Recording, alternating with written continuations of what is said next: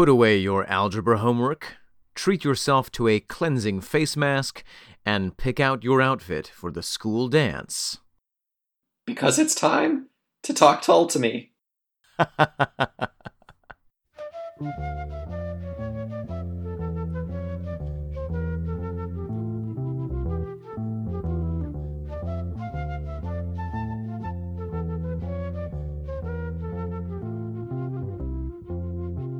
Welcome to Talk Tall to Me. I'm Omen Said.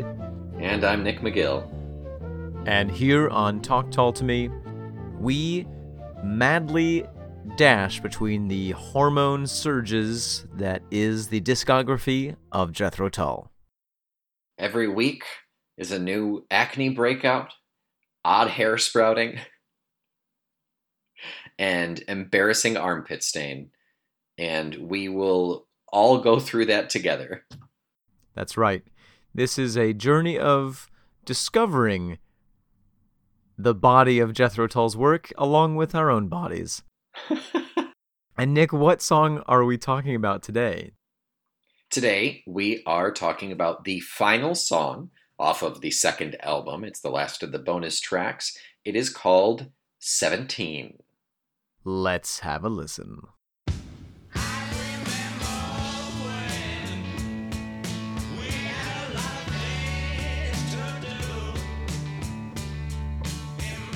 Okay, Omen, you like this song, don't you? You're terribly fond of this, aren't you? Well, terribly is rather a strong word, but I mean, okay, yes, so I am. You're partially fond of this song, aren't you? I'm partial to this song. I do really like it. This is one of the songs that was an Omen pump-up jam in my teen years when I was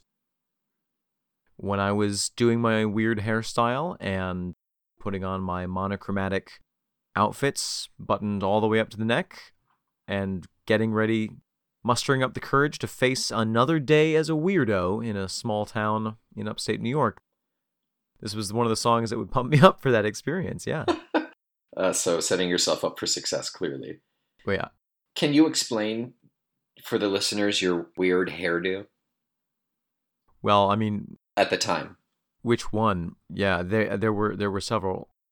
The one that is occurring to me as the most strange was that I decided that I would spike up the back of my hair and flatten out the very front of my hair in an effort, and I don't know why I thought this was cool, to look like a hedgehog. So 17 is a... Just skipping on over that. I don't know what to say about that, Omen. I'm so sorry. No, there's nothing to say. And no one said anything to me about it, in fact. Or about anything else. This is one of your pumpy jams. Yeah. And I'll tell you why, Nick, and I'm so glad you asked. It's raucous. I mean, I can see why it would get you going. It's got a good groove to it, yeah. And musically, I do think that it captures the feeling of being in that age, in those late teenage years, where you have the greatest ability to conceptualize your future and the least ability to really act upon it. Yeah, right. You know, you're at the cusp of going out into the world, but you're not out in the world. And you have all these really big dreams and really big plans. And what are those things that both of us have abandoned? Ideals. Hey now. you know, and everything is so pure in a way. But at the same time, you're literally stuck at your parents' house. Maybe you can't even drive. You know, if you have a job, it's to make a little bit of pocket money. You know, there's really very little that you can do. And yet everything feels like it's really going somewhere. Yeah, there's a naivete of the world is your oyster. Right. And it does not take more than a few years to realize that you're allergic to oysters. To shellfish, definitely. Yeah, no, I get that. I have a weird thing with this song. This song reminds me of the opening music to the song from That 70s Show. And I hated that '70s show. Therefore, by the transitive property, I guess I hate this song. Wow. Huh. Interesting. Yeah, I wish I had a better reason for you. I mean, the music it doesn't do much. It's super way in left field in terms of their musical stylings. I mean, the only redemptive quality about this song is the line, "We were 17 and the cake man was affecting you." Yeah. I I do feel that, this podcast is a really interesting experience because it actually makes me look at the lyrics of these Yeah. songs that I've Oh listened to yeah. for my whole life. Mhm. And this is an example of a song that I think is really, it sounds really good when you listen to it, but then, if you listen to it like emotionally, but really looking at the lyrics and really like thinking, really actively listening to the lyrics, I think that they kind of get in their own way on this song. And I don't usually say that about Jethro Tull songs. And I think that's probably why it's a B-side and was never really released on a whole lot of best ofs or even Right. bonus tracks or things, you know? Right. I don't think it went very high in the charts, except If for at all. the charts of our hearts. And And even then, not that high. I do think that it's successful in capturing a feeling. And I'm not saying the lyrics are totally worthless, because I think that it's really interesting. And I think there's something very deep that Ian Anderson is expressing here. He expresses the feeling of being 17, Mm-hmm. and then the kind of immediate nostalgia and regret, as soon as you're a couple years older, realizing how easy everything was and how good you had it when you were 17. Yeah, from 17 to 20. Or 21, rather, sorry. I love the line, you're locked in your own excuse. The circle's getting smaller every day. You're busy planning the next 50 years. It's really interesting. It's like, as soon as you're confronted with reality, you get bogged down in the details of it. And Yeah. it's really hard to keep that optimism and that feeling that you can really go out and change the world that you have when you're 17. Quite possibly now more than ever, it feels like we have to make that decision when we're 18 and stick with it the rest of our lives. And unfortunately, our generation in particular is really kind of getting hammered over the fact that how our parents did it and their parents did it, it's just not working for us anymore. Right. Sorry to get depressing on that one.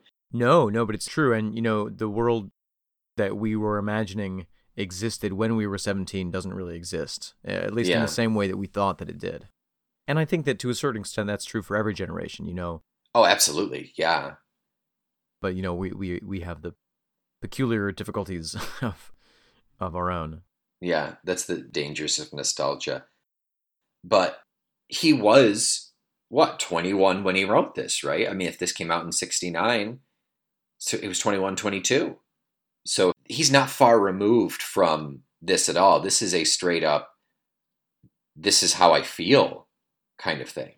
And yet, he's, to quote the song, wishing he was 17. At 21, it was a long time gone. Well, yeah, exactly. So he feels so far away from that feeling. Uh-huh. It's a bit like wanting what he had, but it's like Back to the Family kind of. Not being truly happy on either side. A little bit the grass is greener. Yeah. Yeah, but even at 21, there's, like you said, planning the next 50 years, there's a...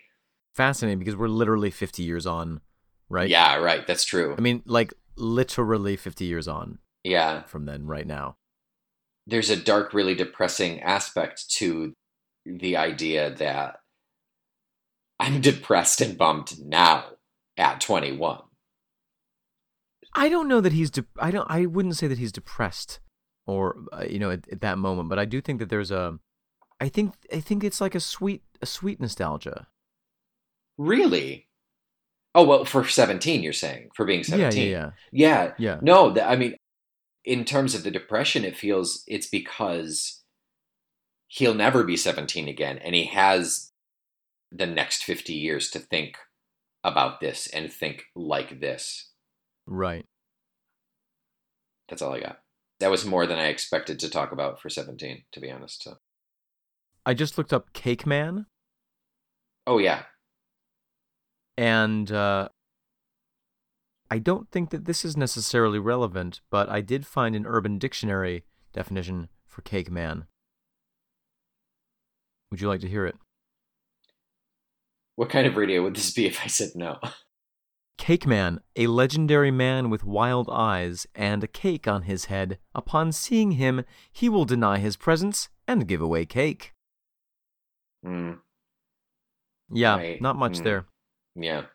Could it be a Britishism from years ago? I have a definition for cake. I think we need that. I think we need to know.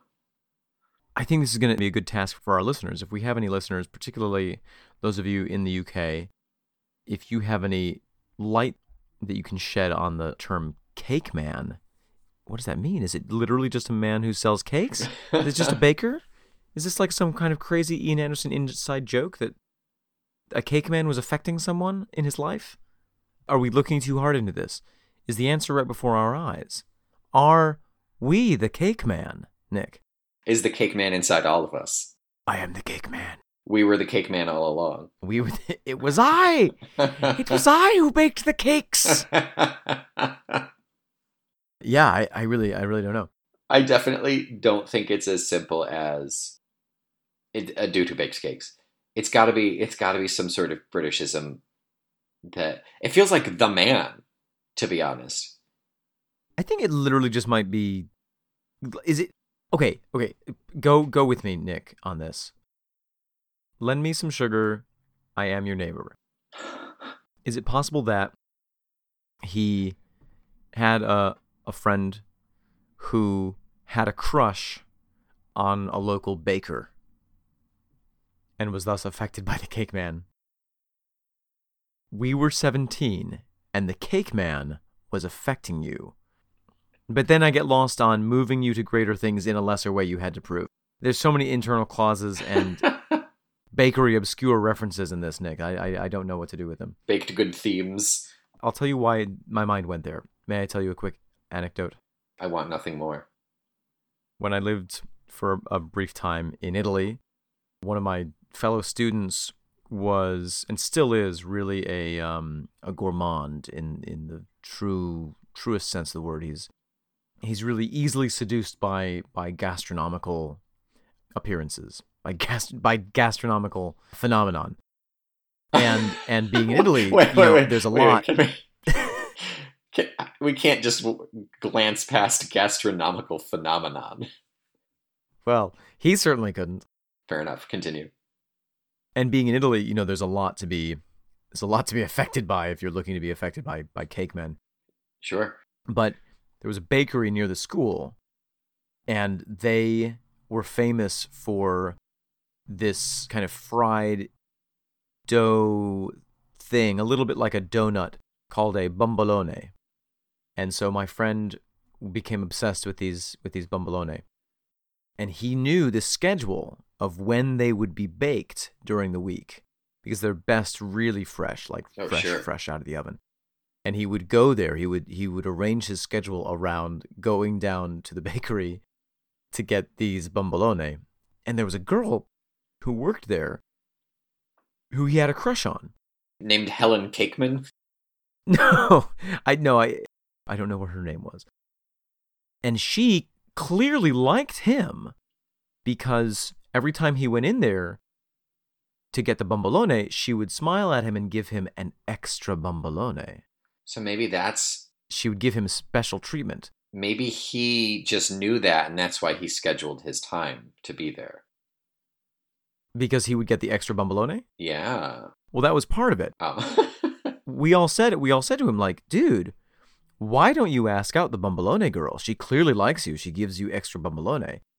And he said he was like terribly lonely. He desperately wanted a girlfriend. He really wanted to be, and he was, he's a very handsome guy, but he didn't have a lot of confidence at that moment. He said, well, I would ask her out, but I don't want to mess up my Bumbalone relationship. The man knows his priorities, and Absolutely. we certainly cannot hold that against him. I have heard the term Bumbalone more in the last 5 minutes than you ever will again ever cared to, much less ever will again. Bumbalone. It's a very fun phrase. What does it translate to? Bumbalone? It's just the name of what it is. It's not like tiny little fluffy dough ball or anything. Like, is it a diminutive of Bumble? No. It might come from the word bomb, actually. Oh, sure. Because it puffs up as it bakes, kind of thing. Maybe, or because it's like a bomb in your mouth. I have my doubts about that one. Okay, I'm gonna be honest. It is like a round. It's like a round thing. Are you Googling it right now? I sure am. It is an Italian-filled donut similar to a Berliner, a Krofny, etc. It's eaten as a snack food and dessert. The pastry's name is etymologically related to bomba, bomb. And the same type of pastry is also called bomba. Right, bomba. It is probably overdue to the resemblance to a grenade or old-fashioned bomb, and may today possibly also be regarded as a reference to the very high calorie density of the recipe. Right. So really, if it's coming from the word bomba, then a bombolone would be a big bomb. That's the big, like a bomb. Yeah, like what's a big bomb. The opposite of diminutive? Superlative. Yeah. Superlative. The biggest bomb. Yeah. So I think the Cake Man is the man. We were 17 and the Cake Man was affecting you, moving you to greater things in a lesser way. So let's get rid of the in or lesser way. Moving you to greater things, you had to prove. Take out the clause. Take out the clause. I think it's saying like it is the overall idea of the man. Because everybody else is doing this, and to be quote-unquote successful, you have to fall in line and do the things that everybody else considers successful. Even though those are in a lesser way. Exactly. Those are lesser. Exactly it. Yeah, even though you... Ooh, and cake is a slang for money. Is it? Yeah. I gotta go make some cake. I gotta go bake a couple cakes. No, not that. You're making all of this up. No, dough. No. I've heard dough. Yeah, dough, cake. Cake is a batter, not a dough. You're... Well, whatever. Now we're getting into semantics. No, but listen. No. Cake is I gotta make my cake. Yeah, it's a cake gig. You never heard that? That's like cake meaning easy. It's easy as cake. Easy money. Easy money. Yeah, it's cake. My pockets are full of cake. If you can keep making up phrases, it's not going to make me believe you. Lend me a slice of cake so I can pay my bills. No, it is. Oh man, that cake looks delicious. Do you have any cake for that cake? It is a slang for money. The money man, yeah, the cake man, the dough man. I begrudgingly believe you. Yeah, the slang is a mysterious and wide world. That it is. Join us on our other podcast, Bake Cake to Me, for a further discussion of this topic. It's just 45 minutes of silence and then like a kitchen timer dings at the end. Wait, cake slang for money. Look, cake slang. I believe you. Slang term. Oh dear. Never mind. It apparently means something else in the usage by certain hip hop artists. Oh, well. Certainly wouldn't know anything about that, so I think we're safe. It means the beep on a beep beep. Oh, okay. Don't worry, I'll beep those out. Thank you. And now they think that you actually said it. Yeah. Anything else about 17? Sorry, I'm so distracted by this cake tangent. This cake gent. 17. What a great song, and what a great way to end this album. Really, this is so exciting in terms of where we've gotten to. I can't wait to get into the next album. The next album is Benefit, which... The tastiest wow. of cakes. It is the Bombolone of the albums. As much as I don't really like 17, like, it's a great button to this album. It really is. It is. It matches the energy. It really drives forward, and it's a great closer. It really is. It's backward looking and forward looking at the same time, like the Roman god Janus. That's exactly what I was thought. Originally I thought this song was called Janus. You did not. I didn't. You're right. You know that. Omen, if this, no, give me a Janus fact. Go. Did you know that Janus actually has 17 faces, but only 2 of them can be seen in our dimension? Are you still? I did. Are you still there, I did Nick? know that. What were you going to say? If this song were a coming of age moment, if this song were a Bildungsroman, what would it be? A Bildungsroman? What is that? It's a French or German term in literature for a coming of age tale. How do you spell it? Bildungsroman.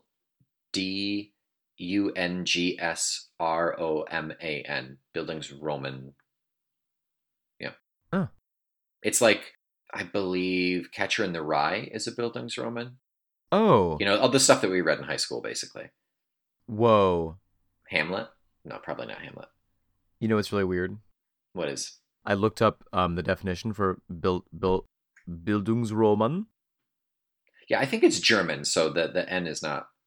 The N is hit. But the test sentence that it gives you is, the book is a Bildungsroman of sorts, as Tull overcomes his abused childhood and learns about love. What could that be a reference to? What book has Tull in it? Jethro Tull, the book. The book. So if this were a Bildungsroman... If it were a coming-of-age moment, like the things that you look forward to when you're a teenager, like being able to vote, being able to buy alcohol, moving out of the house. Yeah. What would this be? I remember looking forward to those things. And I still can't wait for that to happen. I feel like this is the... It's so hard because I feel like this song isn't about the coming of age. It's about the just before coming of age. It's like the fantasy of what your life is going to be before you actually of age come. So it's the most... Oh, wait, I got it. Okay. I got it. It is the hot, hazy summer after you graduate high school, but before you go on to university or your gap year or your first job. So it's the anticipatory. It's the makeout summer.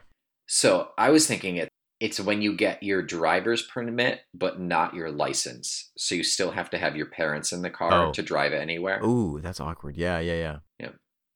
Yours feels more free. Like the song feels more free than my suggestion. Do you remember when I totaled my mom's Subaru?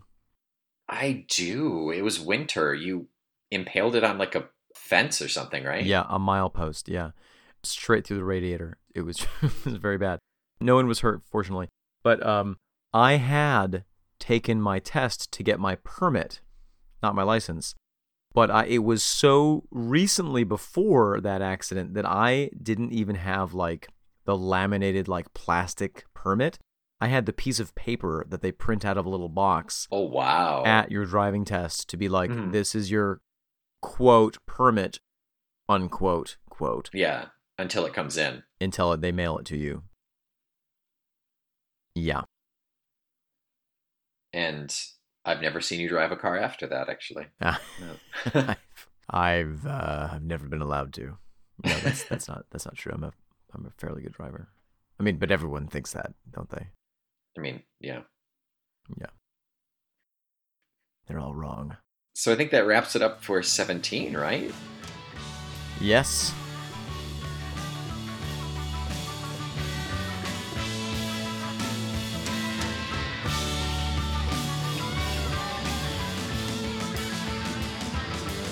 Nick. Yes, Omen. What's Oh, brr, brr. Please insert new data pad. No, I was gonna ask you.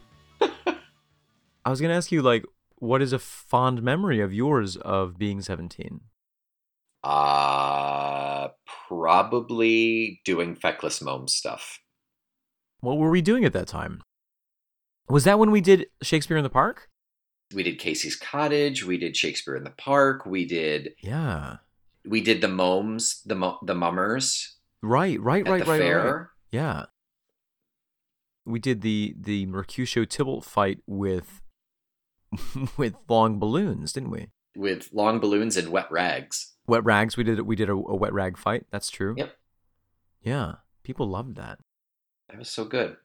I had the VHS for that. I don't know. I don't think I have that anymore. It's a shame. If we ever get it, we will publish it on our website for certain. Oh gosh, it has to. It has to be. Yeah. Well, Nick? That is it for stand-up. Yeah. We are both going through some pretty exciting transitional periods in our lives right about now. I am moving. I'm buying a house and moving. And I'm finally hitting puberty. And you are hitting puberty and you're going to get your license. Yeah, finally. So the next... No, I'm off to do summer stock. Yeah, you're going to be touring and doing some exciting theater stuff.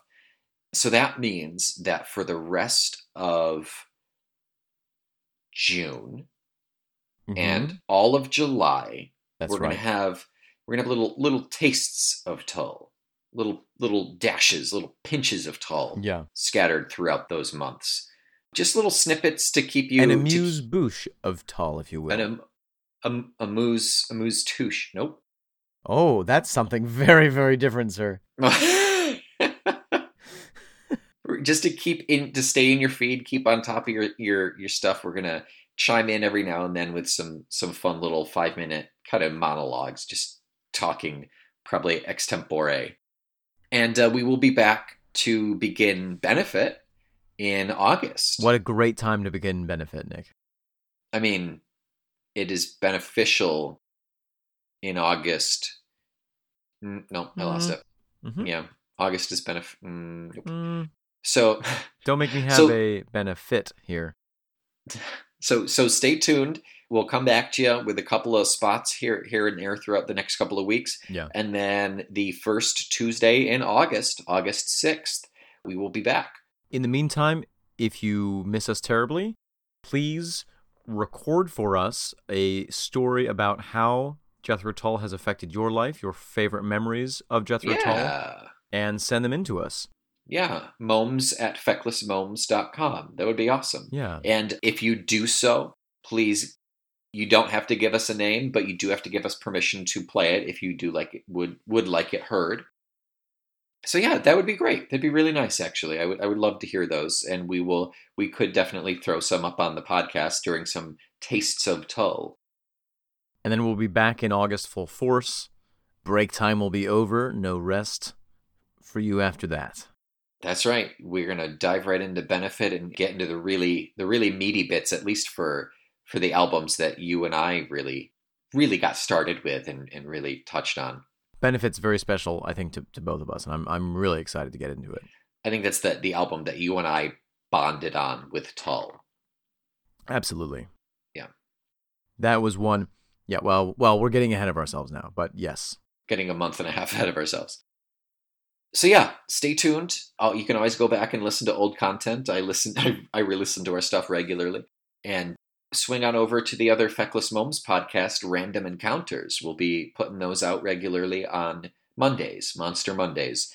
Those are a fun little diversion as well. Give us a 17-star rating on iTunes. Yep, 17 stars, dispersed accordingly. Yeah. And rate, review, subscribe. Come on back next week, and we will talk to you then. One of us will, surely, possibly, maybe. Don't be mean, 17. Don't forget the cake man. I'm Nick McGill. I'm Omen Sade. And we are Feckless Momes. And this is Talk Tull to Me.